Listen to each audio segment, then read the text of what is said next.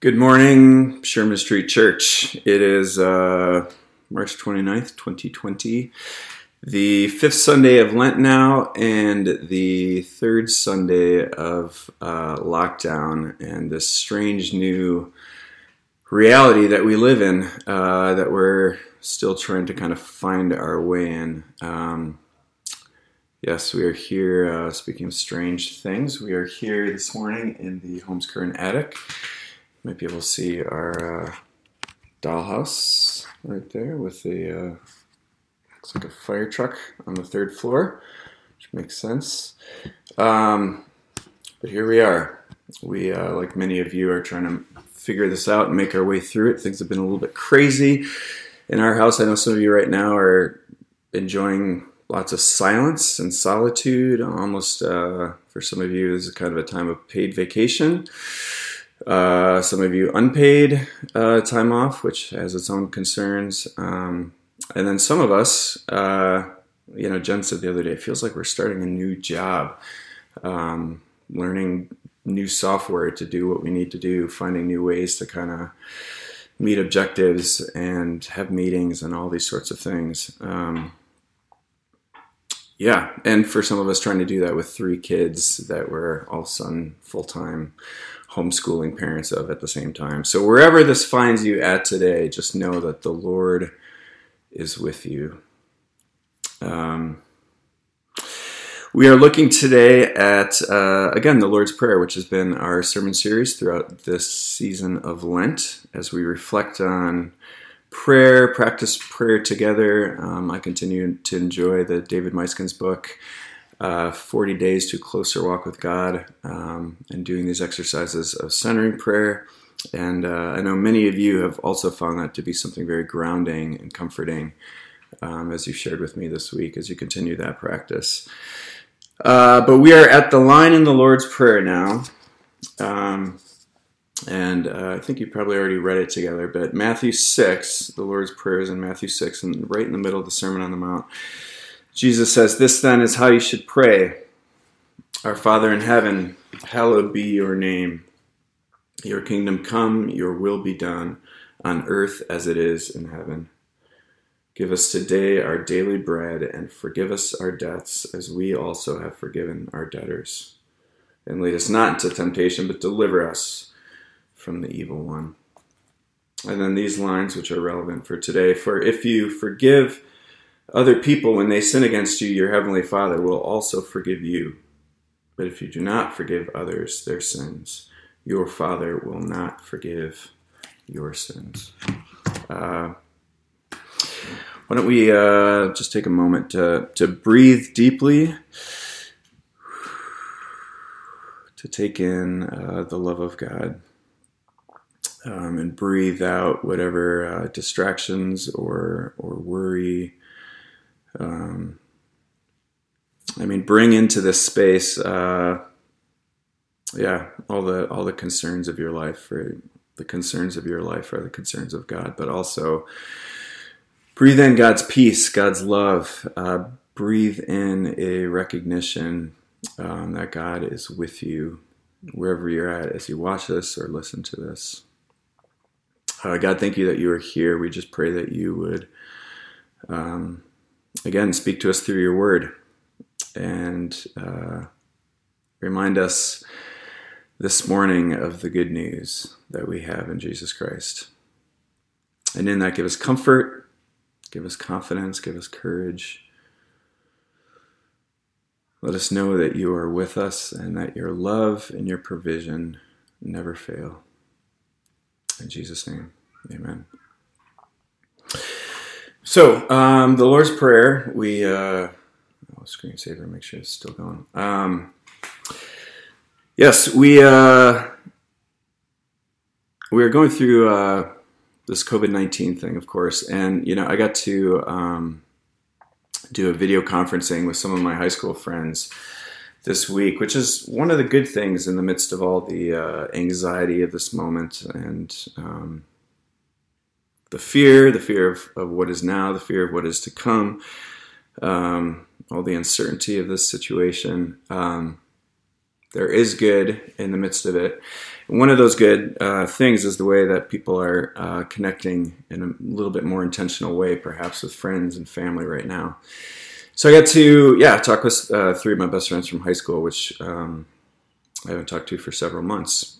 And one of them, my friend Dave, and his wife Rachel live in New York City. They're Broadway actors that do musical theater, and so of course they're laid off right now. And they have not been tested, but they are quite sure that they have had the coronavirus. All the symptoms they've had have kind of lined up, and they're almost through it now. He said they still haven't had their sense of smell fully return. But they've gone through their days of being sick, of fevers, of the dry cough, of all these things. And in a sense, they have made it to the other side. And I couldn't help but be a little bit jealous talking with them, that they have made it to the other side.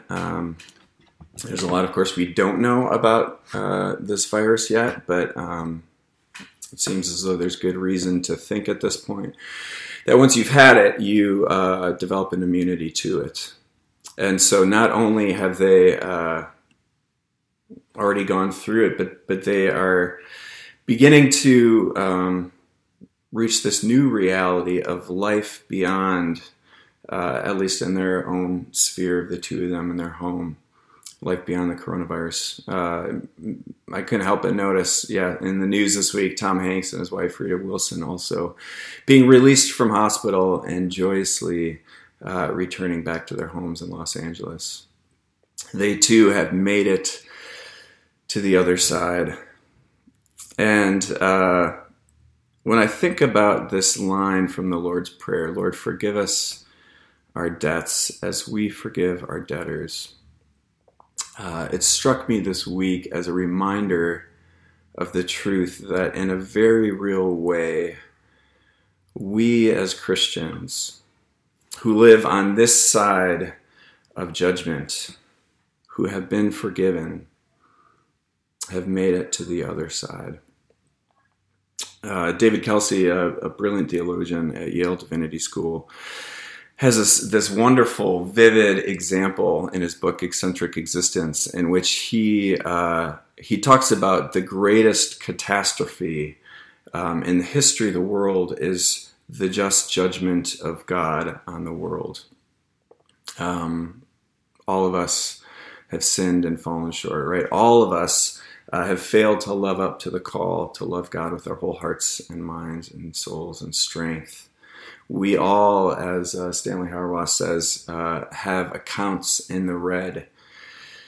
And yet for Christians who cling to the cross of Christ, who, next Sunday will be Passion Sunday, the beginning of Holy Week, and then we approach Easter. For Christians whose lives revolve around the cross and the resurrection of Christ, we have made it past the great catastrophe. We have made it past the threat of divine judgment, and we have made it to the other side. And so Kelsey has this vivid imagery in his book. He talks about a photographer. This is in a chapter called Living on Borrowed Time, and he talks about a photographer named Diane Arbus, and how at one point Arbus had an exhibit in which she, all of her photographs were portraits of what he describes as physically abnormal people who had these physical abnormalities. He says they were extremely short or tall, heavy or thin, people capable of rare physical contortions, many of whom were employed, he says, in circus sideshows. And he points out that Arbus talks in an interview about one of the frequently noted features of this exhibit, of these photographs of these people, are their extraordinarily unguarded presence. He says they look in these photos neither ingratiating nor indifferent, shrinking nor self-assertive, weary, nor in any other way self-protective. He says they were just confidently, stunningly there. Diane Arbus, the photographer, once said in an interview, most people go through life dreading they'll have a traumatic experience. And she says, freaks were born with their trauma having already happened. She says they have already passed the test in life, and so now they are aristocrats. Isn't that interesting? People who have, for whom the worst, in a sense, has already happened. They have made it to the other side. One of the best parts of my job, I love on Sunday mornings when I get to lead worship and I get to lead us through our prayers of confession, right? And we pray this prayer of confession week in and week out, not because we need to show up again and again and rattle off the things that we've done, the ways that we've fallen short, the sins we've committed, but we do it to reenact the greatest drama of history, the drama of our lives, the drama that our identities are rooted in, which is that we have already been forgiven in Christ. And so too, in the Lord's Prayer, we pray again and again and again, forgive us our debts as we forgive our debtors, not because we need to keep asking, but because we reenact the once and for all forgiveness that we already have in Jesus Christ. And I love at the end of that time of confession getting to do what we call the assurance of pardon, when I get to look out and look you in the eyes and say to you, your sin is forgiven. It's an assurance, it's a promise, it's something that you can grasp a hold of and carry with you. Psalm 103, the psalmist says this beautifully. The psalmist says, the Lord is compassionate and gracious, slow to anger, abounding in love. He will not always accuse, nor will he harbor his anger forever. He does not treat us as our sins deserve, or repay us according to our iniquities. For as high as the heavens are above the earth, so great is his love for those who fear him. As far as the east is from the west, so far has he removed our transgressions from us. As a father has compassion on his children, so the Lord has compassion on those who fear him. Paul says in Romans that Christ died for us while we were yet sinners. It's grace that comes first, and anything good that we do is all response to what God has already done to forgive us in Christ. And this language of debt in the Greek, it really is a financial term. Sometimes, this is translated trespasses, which kind of plays on other, a word that Jesus uses in other situations. But this term for debts, first and foremost, has a financial meaning. Forgive us our debts as we forgive our debtors.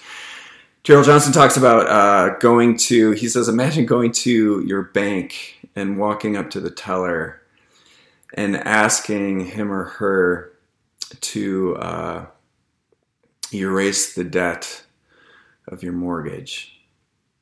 He says, it's something that I imagine often, but that I don't expect would actually happen. And yet, this is exactly what it's like for Christians for us to come to the cross of Christ and to simply ask, God, forgive me my debts, forgive us our debts as we forgive others.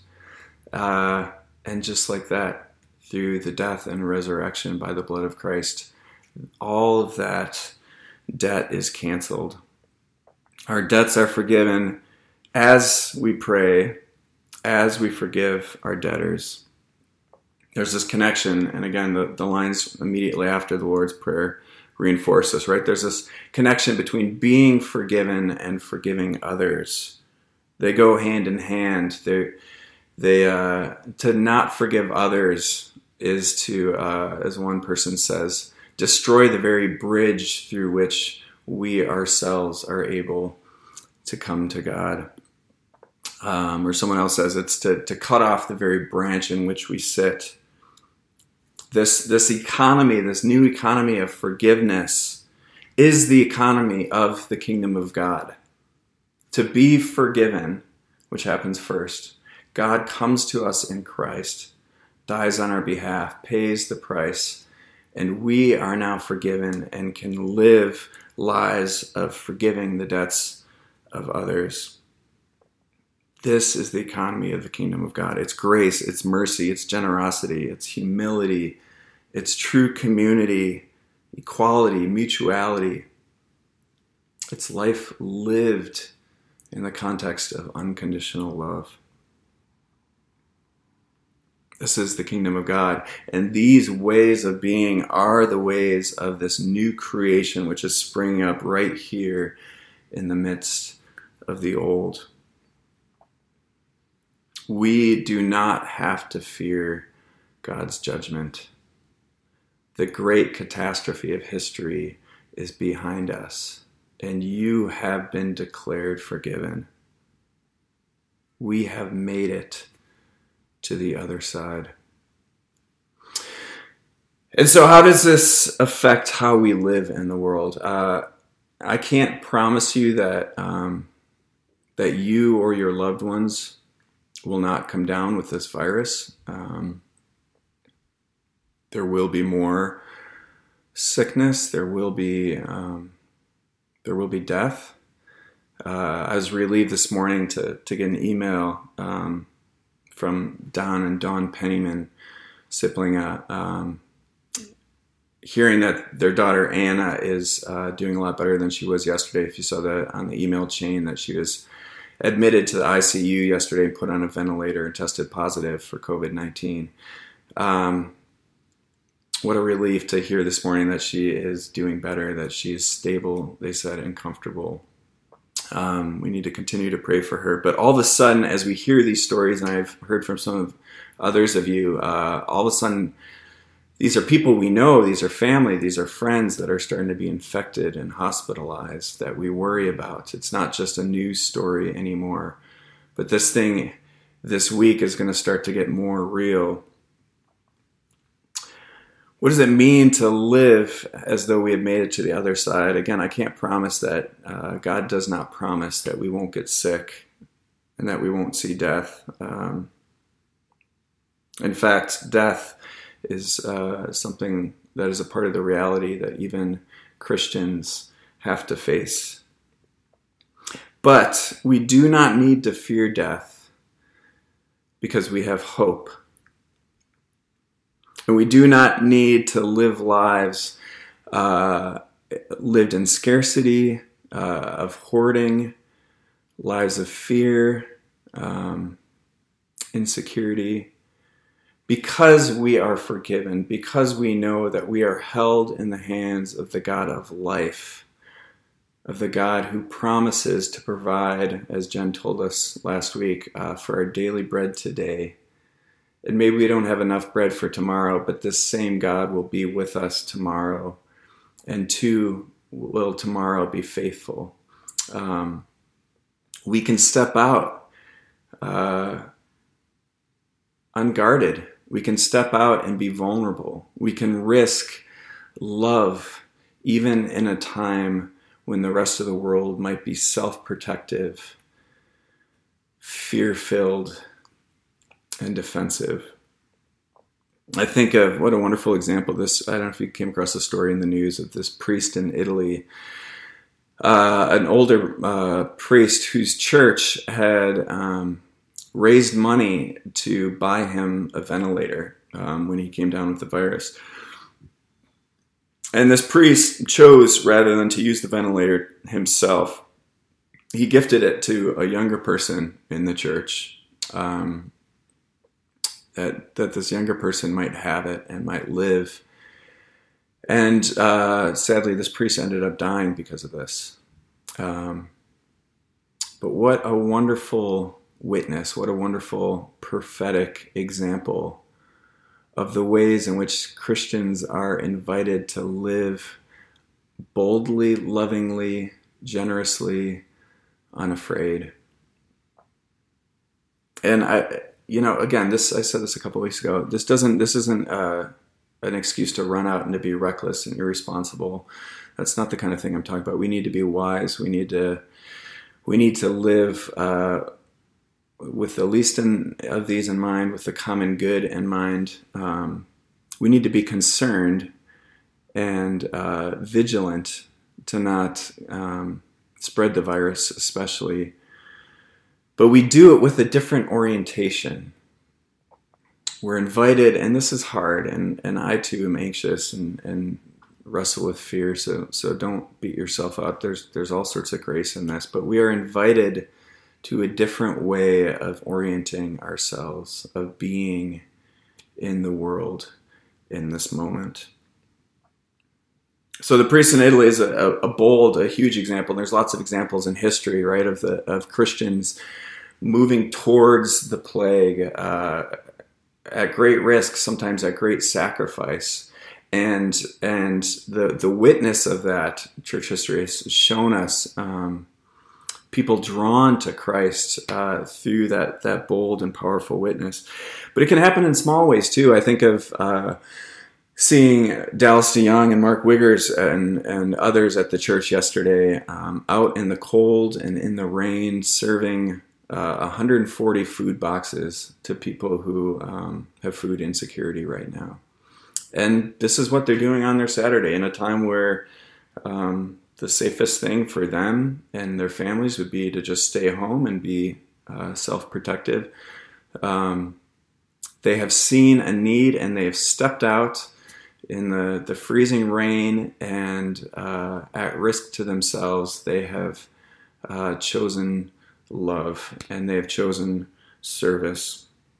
Jen's been talking about she's been getting irritated about going for walks and how people, I don't know if you've noticed this, people are less quick to greet one another as we pass on the sidewalk and, do that 6-foot kind of dance. People look down or look away. There's a different kind of disposition with this virus out there of seeing one another first and foremost as a threat to my way of life. And Jen is actively refusing this by again keeping that 6-foot distance, but saying good morning, good evening, hello, of greeting people and smiling and reminding herself. We remind each other that we are fellow humans in this. She's choosing, rather than to orient first and foremost out of fear, to orient out of love. One last example. Legislation was passed, of course, this weekend, this $2.2 trillion stimulus package, just this enormous amount of money. And I'm sure most, if not all of you, have seen the news that we'll be getting checks or direct deposits, $1,200 an adult, $500 per kid, which is exciting. And I wonder, for those of us who, and I know this isn't the case for all of us, but for those of us who continue to make an income during this time, how might we take that money? How might we steward that money generously? Who might we give that to that needs that maybe more than I do, or maybe more than you do? I heard an encouraging story in this last week of some people in the church who employ a woman who clean their homes for families in the church, emailing together saying, let's continue to pay her through this, even though she doesn't expect that, even though she doesn't require that. We don't have to do that. Let's recognize that this is her livelihood, and this group of people can afford to do that and have chosen to do that. How might we steward this money, right? The Bible has a lot to say about money. What we do with our money says a lot about how we orient our lives, what our values are. How might we steward this money towards justice and in a way that shows that we believe that God is not a God of scarcity, but a God of abundance, a God who will provide, a God who loves all people and has a special concern for the poor and the marginalized. So, as you go into this next week, whatever this week holds for you, for your family, wherever you're at, if you feel like you're grounded right now or teetering on the brink, know that God is with you, and know that because we are forgiven, we live on the other side of the greatest catastrophe that could possibly happen. And so I invite you to live lives of vulnerability, of generosity, of security, of unconditional love. God bless us to be a blessing even in the midst of this, that the world may know your love. In Jesus' name we pray. Amen.